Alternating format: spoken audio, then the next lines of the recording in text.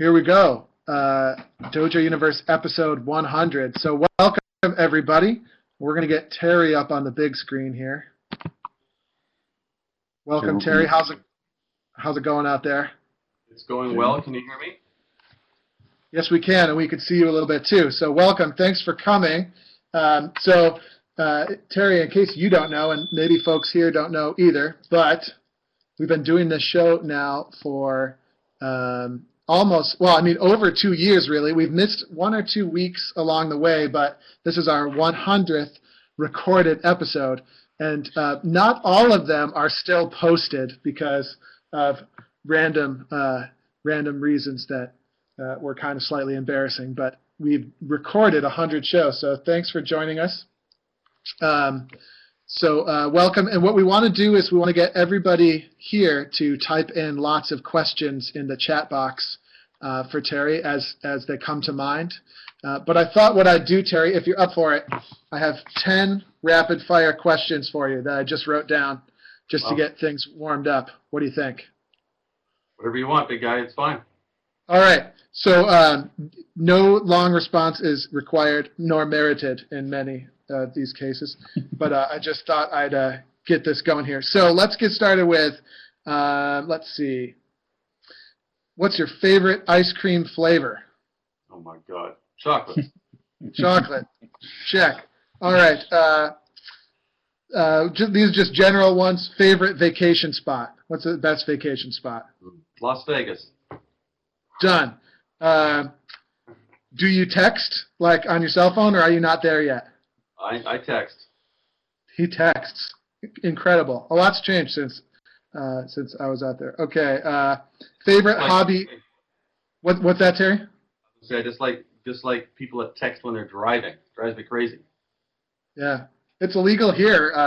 If that helps. Totally illegal out our way too, but it still happens, you know. Yeah, I definitely don't do that. I actually got busted for it a couple of years ago, and but I got out of it luckily. But now I don't do it anymore. Okay, so next question: favorite hobby outside of piping? NHL hockey. NHL hockey. Yes. That was kind of a struggle. If you're anything like me, I don't have much time for anything else. Okay. Okay. What was your first car? This one comes from Patrick, our associate. He wants to know what your first car was. Okay. I got this one for sure. It was a Volkswagen Bug, a Beetle. It was $125. All right. It had the most fantastic steering wheel cover of all time. This beautiful brown leather with perforations all over the place. But the car did not make it home from the sale. That was my first car. It just didn't run, or what? Like it died on the way home, or? Convenient. It ran about 2 miles and then it died. But I still kept the car. It had issues. It had fuel pump issues, but it was a great car. Okay, that's good. All right, so now we're getting a little bit more intimate here. What bagpipe tune is stuck in your head today? In my head today? Yeah. Or recently, if not today. Any great 2/4 march, really? Really, yeah. 2/4 march. Kind of good. That's a hard one. There's just so many great ones. I find myself whistling or singing 2/4 marches all the time. Okay, well, nothing that's specific. pretty good. I mean, that's a little bit less bad than people who are stuck singing P-Brock all day. So it's pretty good. It takes too long. All right. Favorite tartan that you don't own personally? Henderson. Henderson. Like, can you describe it? Like, what does that look like exactly? It's green. It's sort of a darkish green and black with a yellow stripe. Okay. It's just pretty cool. I've seen several good players with it. Murray Henderson, of course, comes to mind, and a number of others. But it's a great tartan. Okay. Best SFU medley. This one's big. Oh my God. Oh, this is tough. That's tough because, right there. Not to pat anyone on the back, but there have been a few good medleys, and I sort of kind of relish in the development of each of them. Oh boy, but I think I'm gonna give it a tie. I'm gonna give it a first place tie to the Tom Wilson medley that first won us the Worlds in 1995.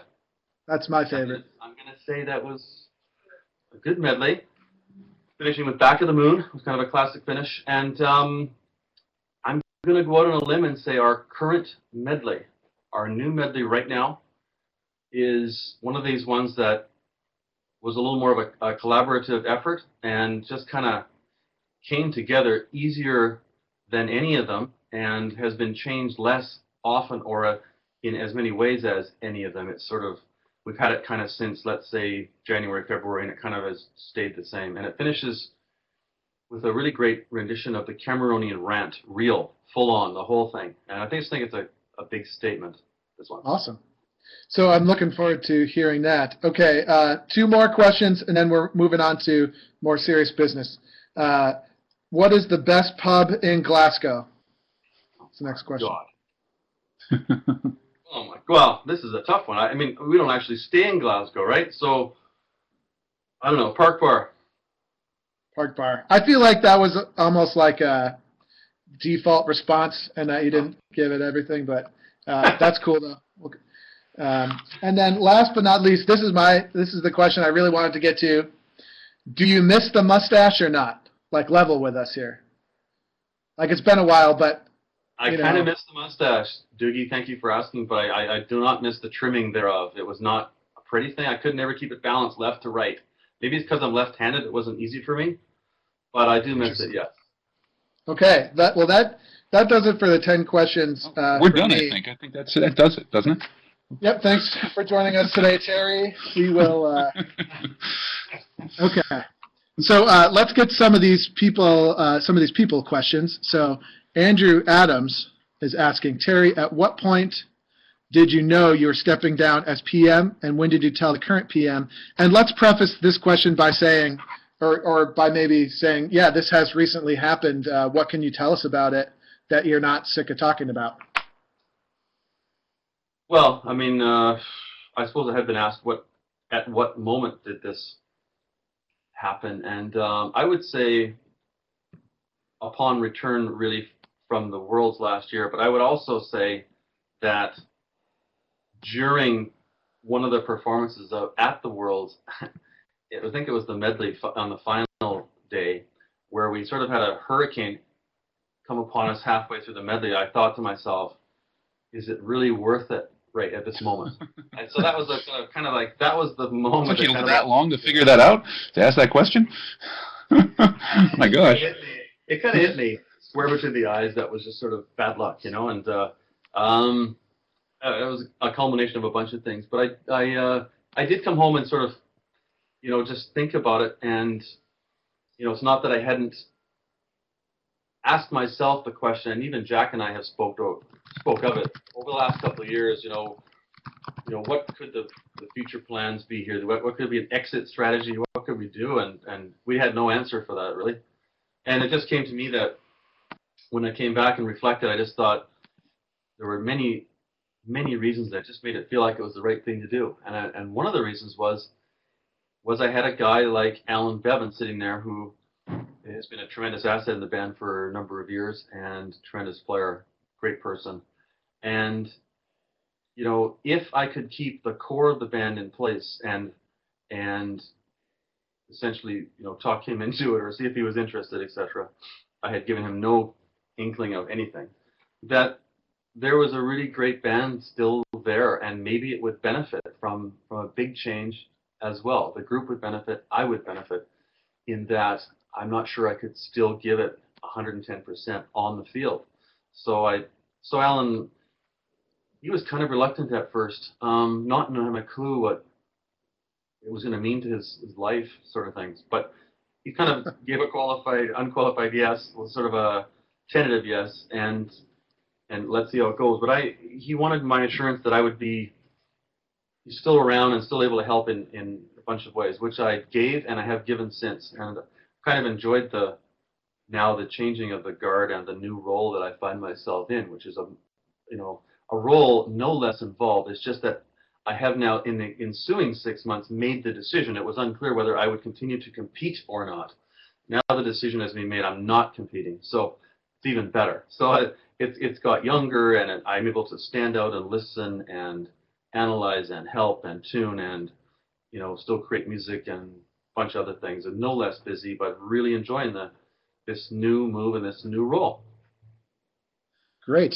Well, let's Lee's question seems to be a good follow-up to that. So how long have you been, or how long were you pipe major of the SFU pipe band then, or grade 1 pipe banding? Well, I think it was 37 years, basically, and it was fall 1977 when Robert McNeil called me to see if I would pipe major and take over a band called City of Port Moody that had died for the previous couple of years, and I took that on, and in 77 and 81 it became SFU, and sort of done it ever since. So 37 years.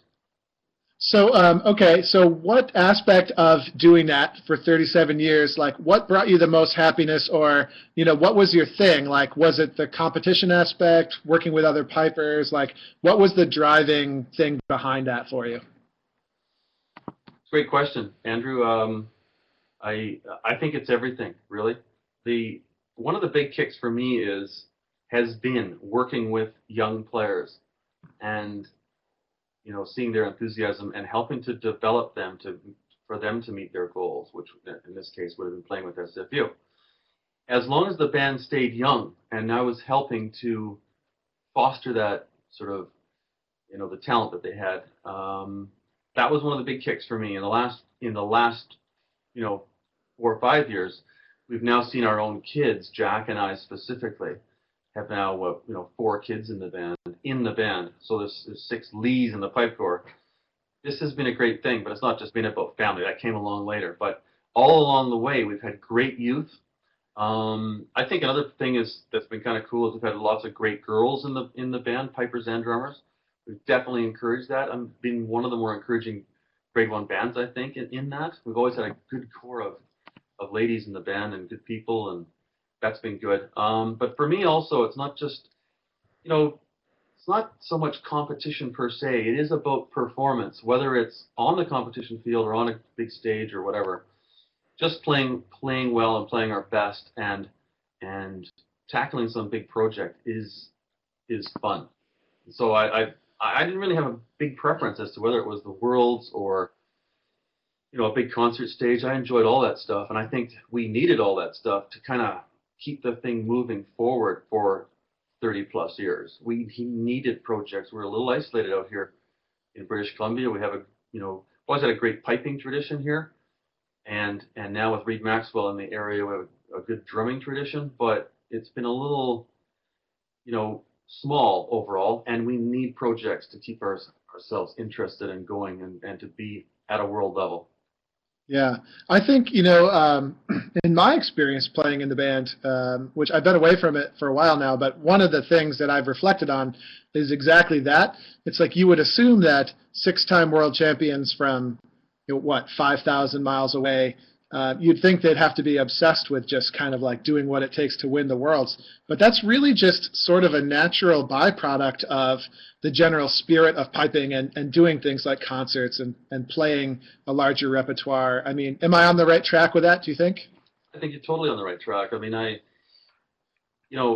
we glad we've won the Worlds? You bet we are. And does it matter if it was 1 time or 6 times or whatever? Not really. It was totally a byproduct of playing bagpipes well and being fired up and being excited. That even led us to competing at international levels. When I took on the job in 1977, this was not even a pipe band. It was not a competition band. And then we were sort of thrown into grade 1 here, which at the time had 2 really good world-class grade 1 bands. They were the City Victoria Pipe Band and the Tryon Street Pipe Band. Well, we were clearly 3rd place for the next 4 or 5 years. We got no sniffs whatsoever. And we had to sort of really dig down to start producing something that would even be competitive locally, let alone nationally or internationally. So it all just became a byproduct of a steep learning curve, learning how to do the job, and people's enthusiasm, that led us to traveling in the first place. So yeah, it was totally a byproduct. It wasn't the priority to, and it isn't all consuming that we think, winning is the end all and be all. It's the only thing. It's not. Yeah, that's fascinating. I actually wouldn't mind returning to some of those things that you did, maybe to reinvent the wheel a little bit and that kind of thing. But let's do a couple of more people questions here. This is a great one. What is it going to take for SFU to beat FM? Wow. Or is it just that or is it 6 of one, half a dozen of the other, and they've just come out on top? Or what's your thoughts on these matters?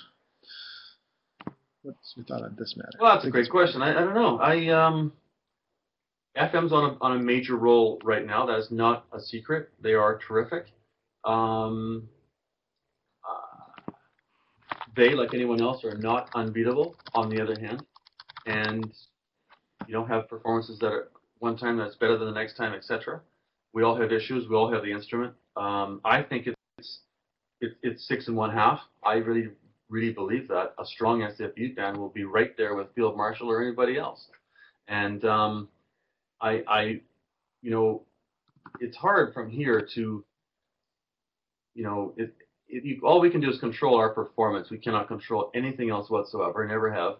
And so I'm not beginning to I can't speak to results, so to speak, or to win. But I think if we continue doing everything to our absolute best and continue to try to reinvent the wheel in terms of can we get better in certain areas, that we will challenge FM anytime, anywhere. That's what I think. Yeah.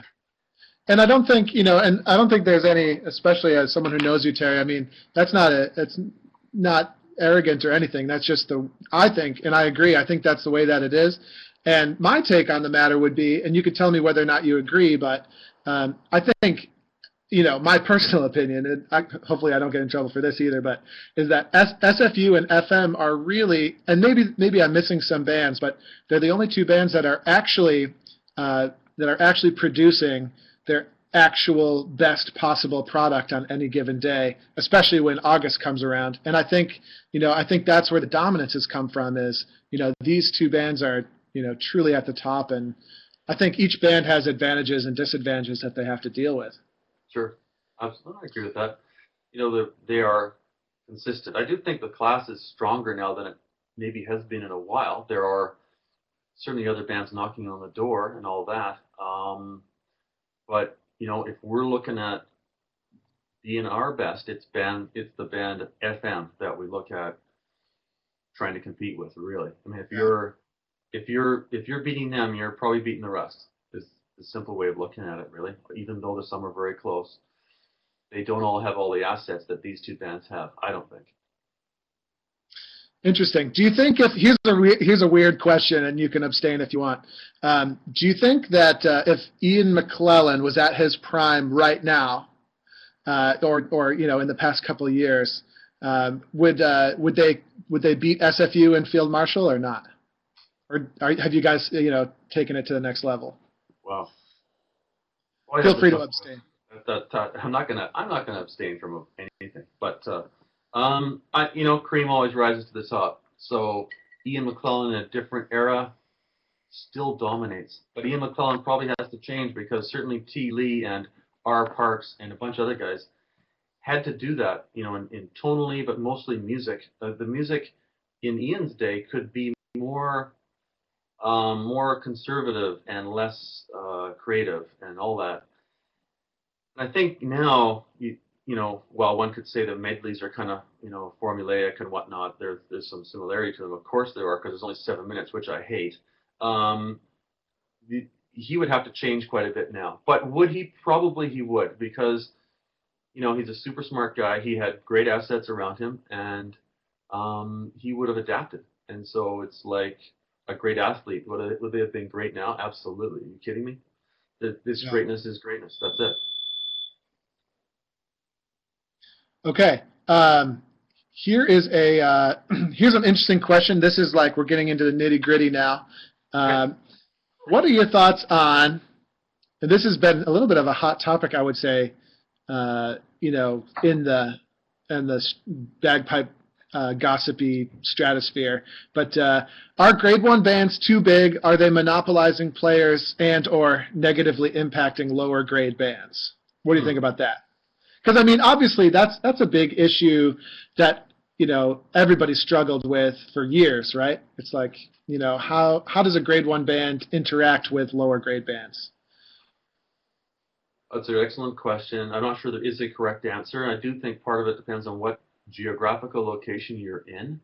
Let me say, for example, while I'm not an expert on Ontario pipe bands, and I suspect that area cannot support 3 grade 1 bands and then decimate what is a grade 2 class and maybe even a grade 3 and start to depend on grade 3 players coming up to fill ranks in grade 1. I think that's an issue there. It's I don't really see the issue here so much in our case because we're kind of always creating our own, right? We have junior bands they're often in varying grades year to year. So for example, we had over the last few years, we had a grade 3 band, a grade 4 band. We always have a grade 5 band. But the grade 3 band went and won the Worlds in 3A, which complicated things a little bit, and got promoted to grade 2. So now we have a grade 1, a grade 2, a grade 4, a grade 5. But at least we have most of the grades filled in the sense that the teaching program remains a focus and that there are kids coming up. And do most of them make it to SCFU? No, a very small percentage make it, but doesn't mean we aren't contributing to the area. So in fact, we have contributed to a number of other bands here, and so the pyramid is still kind of heavily weighted at the bottom. You know what I mean? The cream is still a small minority at the top, and it's not so bad. The question is, should band size be restricted in some way? I probably think it should be in some way, but I don't think it, by, let's say, severely cutting it to, say, 16, 18 pipers, does that solve problems? I don't know. Does it put the biggest, best sound in the field? Maybe not. But I could see some merit to restricting it more from an audience point of view and an adjudicator's point of view than anything else. It's up to bands themselves to create an environment where, if you want to be in SFU, you'll try your darnest to get there. It really has little impact on other bands. Whoops. Oh, crikey. There we go.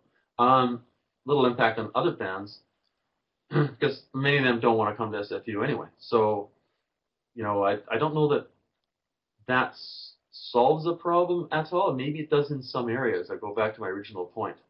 But I wouldn't be adverse to bands being kind of a set size. I think that's kind of a cool idea. I'm not sure what that optimal number is, but for example, I like something like 21, 22 pipers.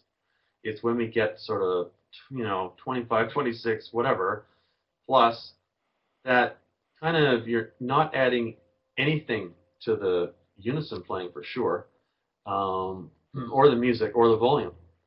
So, 18 to 22, pick a number in there, and I wouldn't be against it, I would say.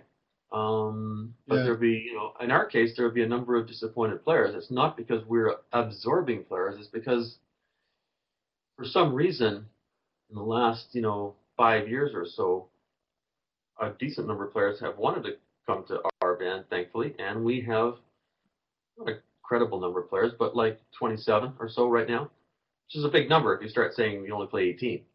Now you've got an issue, right? Now maybe some guys do get disgruntled, quit, but do they quit and go to another band, or do they quit piping and say, I couldn't quite make it at SFU? I don't know. Hard to answer. Yeah. It's a tough one. It really is. I mean, I think you touched on something too. I mean, would you say that folks focus too much on, which players leave the lower grade bands and go to grade 1 and not enough on the positive impacts that having a successful grade 1 band can have on a community? For example, in British Columbia, there's no doubt that a lot of the lower grade bands are successful and they're working their way through the system and upward, largely to do with aspects of the SFU program at work, whether it's a piping leadership of some kind, instruction, even just having a role model. I think People forget about that sometimes when their best player leaves to go play with the grade 1 band in the I area. think it's a bit of a challenge too. I mean, Terry, would you say that, you know, SFU's sort of has a good problem there where they have lots of people coming in and you're never at a loss for players.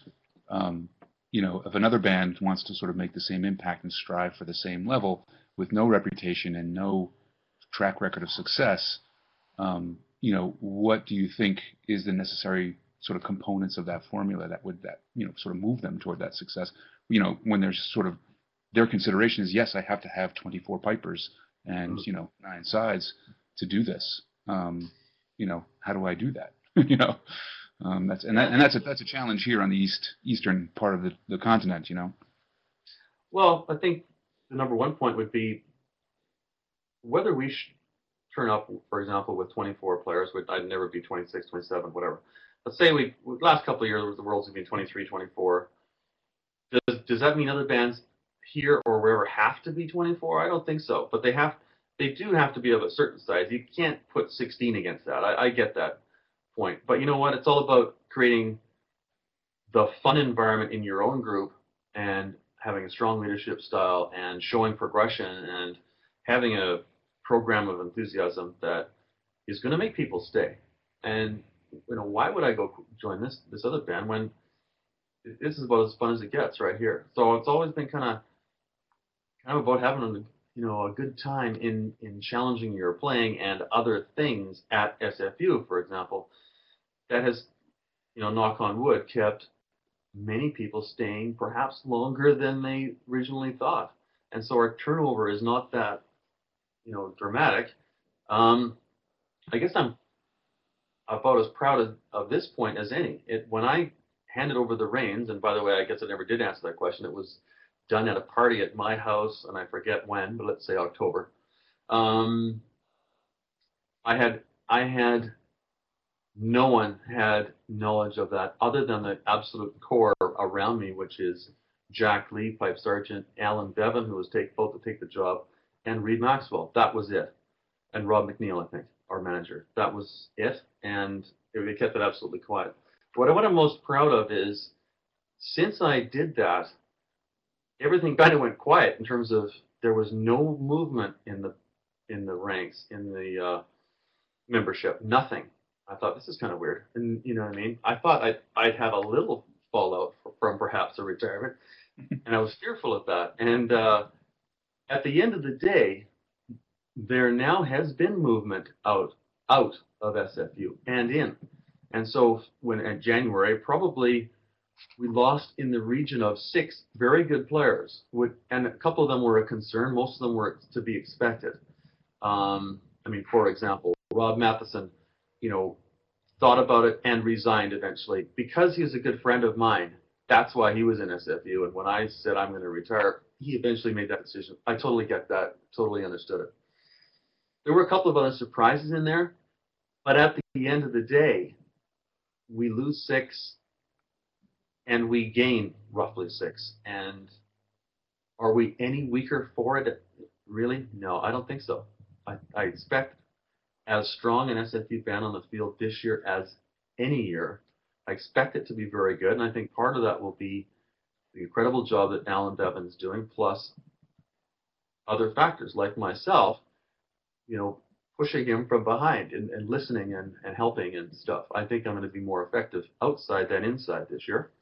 And so life goes on at SFU. That's the way I look at it. Let's take a time out to praise Alan a little bit. I mean, most people know Alan as an amazing player and an amazing technician, but I'd like to put out there his knowledge of piping is incredible. And the same goes for Jack and Robbie McNeil as well. Like these are some of the greatest masterminds, certainly that I've come across. I mean, what can you say to that? Like I always remember playing near Alan in the band, and just he would say things. He's a very quiet guy, and he would say things, and it's like, holy crap, yes, that is absolutely it. And he's just a very smart guy. He is super smart. He's quite quiet. I think this has been, you know, the guys actually have to listen a little more carefully when he talks because he's not a big talker. You know what I mean? Not a big volume guy. But when he hits, makes a statement, it's like, you listened, and it's right on. It's right on because he just is so smart, and he knows what the problem is. Really good at diagnosing the problem. And I've noticed, for instance, our unison playing this year get markedly better from last year because of Alan's influence. And it'll be a different sort of, leadership style and all that. But he's kind of come in and, initially was maybe a little tentative on the job. Who wouldn't be? But, has now kind of grasping the job and kind of going for it. And you know what? It's good to have people like Jack and Alan and Robbie and Reed Maxwell. That's our kind of our core, right? These are the guys we literally have meetings. I would say 3-4 times a year. We now make a point of it. We didn't used to do this, but I found it very effective to have meetings. Now the meetings could be are often just about direction of the band, what's going on, future planning, stuff like that. We find it so time in our busy lives like everybody else to make time for such things, but when we do, it's like super effective. And so to have talented people like this with you and around you is super important. And yes, let's not underestimate Alan's incredible sort of piping acumen. Just really sharp, really switched on. Yeah, absolutely. There's a couple of good follow-up related things that have come through here. What was the first one I saw? We'll have to come back to earplugs. What did I see? I'm glad you're reading this because I haven't got time to read that. That's fine, yeah. So Doug has a good question that I like. So you talk a lot about kids rocketing up through the competitive ranks. Can you offer anything inspirational as far as adult learners are concerned? And, are there any cool SFU stories with more adult learners? Well, I mean, hey, I don't want to sound sort of, biased towards kids. I love kids, okay, but that's super important to our program. But I don't know. As important are, not just adult learners per se, but adult mature players. I mean, for instance, when we go to Piping Hot Summer Drummer, I usually teach up there for a while and whatnot. I enjoy teaching the classes of adult learners as much as the young kids. I think this is great. Like adults take a week or two out of their lives, spend all this money, come to this camp, go nuts with enthusiasm, learning stuff. It's fantastic. Now, in the same way, the veteran player in SFU, for example, I have the utmost respect for these guys, and they are the absolute core, the absolute base of what you need to have through which you can now build youth. You've got to have a core. And, I view those as similar things. Adult learners, and these are inspired people. And, we have it, other good bands have it. But it's never too late to aspire to be good at something and to do your best. And adult learners should be encouraged just the same way. I think it's great. Mm-hmm. Next one. Let's see. Okay. Arthur belongs to a band in New York struggling with retaining practice commitments versus showing up and playing well, but not fully to their potential.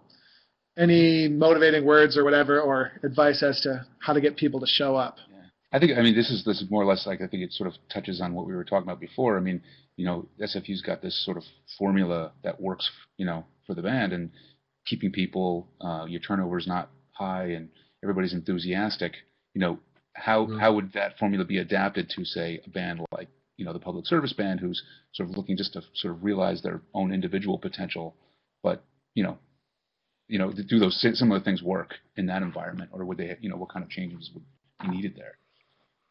Well, this is an interesting one. I mean, wherever I travel, work with bands, I hear this story so many times, right? The band, it's really tough when the band has 8 pipers, 3 sides, and no tenor and maybe a bass, And how do you keep a weekly practice going and enthusiasm? This is really a tough one. I don't know. I think it's all about environment, right? It's all about not wasting people's time. There's too many pulls on people's time these days. You've got to make it fun to come to band practice. I'll tell you one way we make it fun.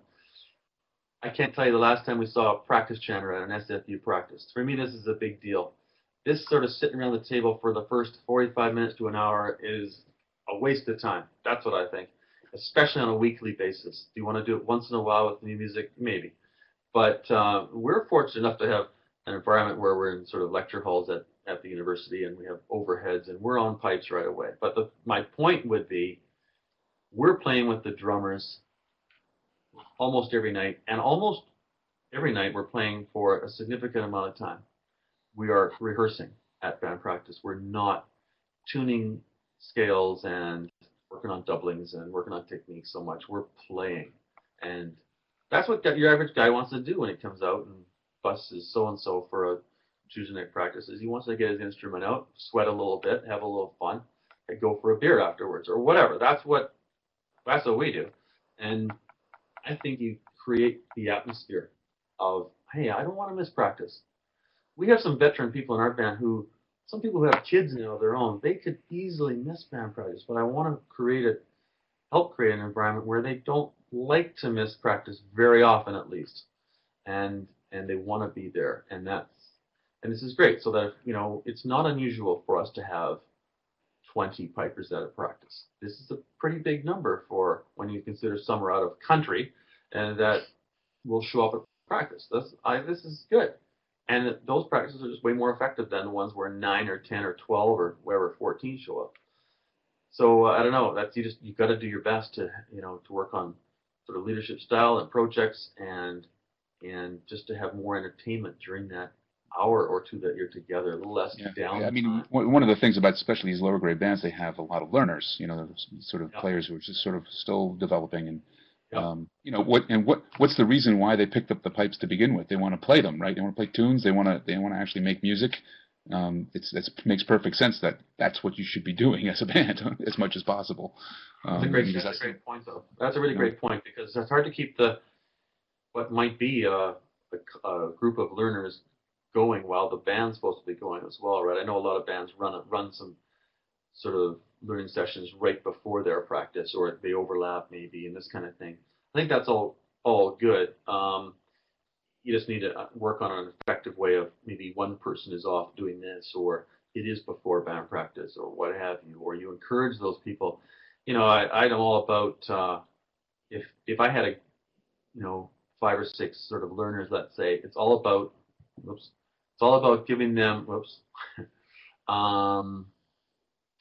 the music going forward. They should be at the senior practice with music, practice chanters, learning stuff, and maybe they can be, immersed into a portion of that practice, and then go home. Do you know what I mean? While the other ones maybe carry on with competition stuff. It's about getting them involved, getting them fired up. Once they get the bug, there will be no stopping them. It's how to make it work, right? It can be awkward, but it's super important to encourage, not to discourage. Okay, cool. Hey, Terry, before we run out of time, this is something we overlooked. Thomas is asking about it. Can you give us like a 5 minutes or less Terry Lee background? Like, how did it all come together for you? And then there's also a little question about that you used to be a dancer, or do you still dance, or, so what's the Terry Lee history? Concise. The concise Terry Lee. Isn't that your dancer kilt in the background there? I see sort of a dress kilt. You know what? That's funny.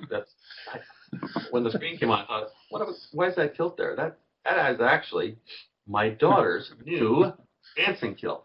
Oh, okay. It should be hanging up. I'm just saying, it's kind of poor on my part, but I don't know, the T. Lee history thing is not that incredibly interesting, but what it is essentially my grandmother started Jack and I both on piano, and encouraged us to do Highland dancing before we did piping. Jack with 2 left feet lasted 5 minutes at Highland dancing, didn't work, and I, having a bit of a right foot at a left foot, sustained that right through till about age 17. But in the meantime, Jack was running off with a practice center. He started before I did. And in fact, a year or two later, started me off. And so we both were, in my case, I was, piping in, dancing competitively, and that had its issues. But eventually I became sort of too, let's say, cumbersome or large for the dancing boards, as they call them. So I was able to fit heavier ghillie brogues, keep my balance, and went more onto piping.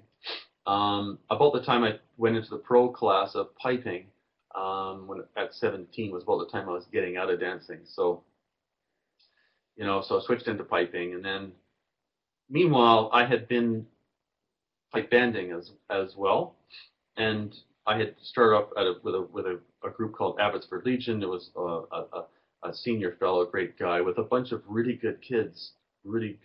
Andrew Bonar was in that group. Jack Lee was in that group. And then I went over to the City of Victoria pipe band. It was I just liked what they were doing. Jamie Troy had this really cool thing going on. So that's on Vancouver Island. So that was me crossing on a ferry, which was a big deal at that time, to go to band practice. Not that often, but I was doing my thing and going out of town to play in a pipe band. This is pretty amazing in the 70s. And did that. Jack had his own thing going on with CPR pipe band at that time, sort of another kids band. I never went there. We both ended up hooking up at the Port Moody Resurrection, right? But in the meantime, I was doing my thing with solos and all of that. Not so much internationally. That just never really happened for me at that time, but more locally. Jack and I were sort of, butting heads for years and years, coming up to the ranks as kids, and then in the pro class, butting heads, and he would win one, I would win the next one, whatever. But eventually I got the real bug for the pipe band thing at about, I think it was age 21 we became SFU, and I was pipe major there. My focus just went towards the band, and I found myself drifting out of solos. And so that was about that. And, through the years, I've been really encouraging of other players to do solos and bands. We have a lot of players who excel at both in our group. And, that's it. 37 years later, starting to hand it over now and enjoying piping life. It's all good. Awesome. Let's see here. Okay, yeah, we covered the do you still dance? Because, and then we have a spy in our ranks that says they spotted you dancing a fling last year. So there it is.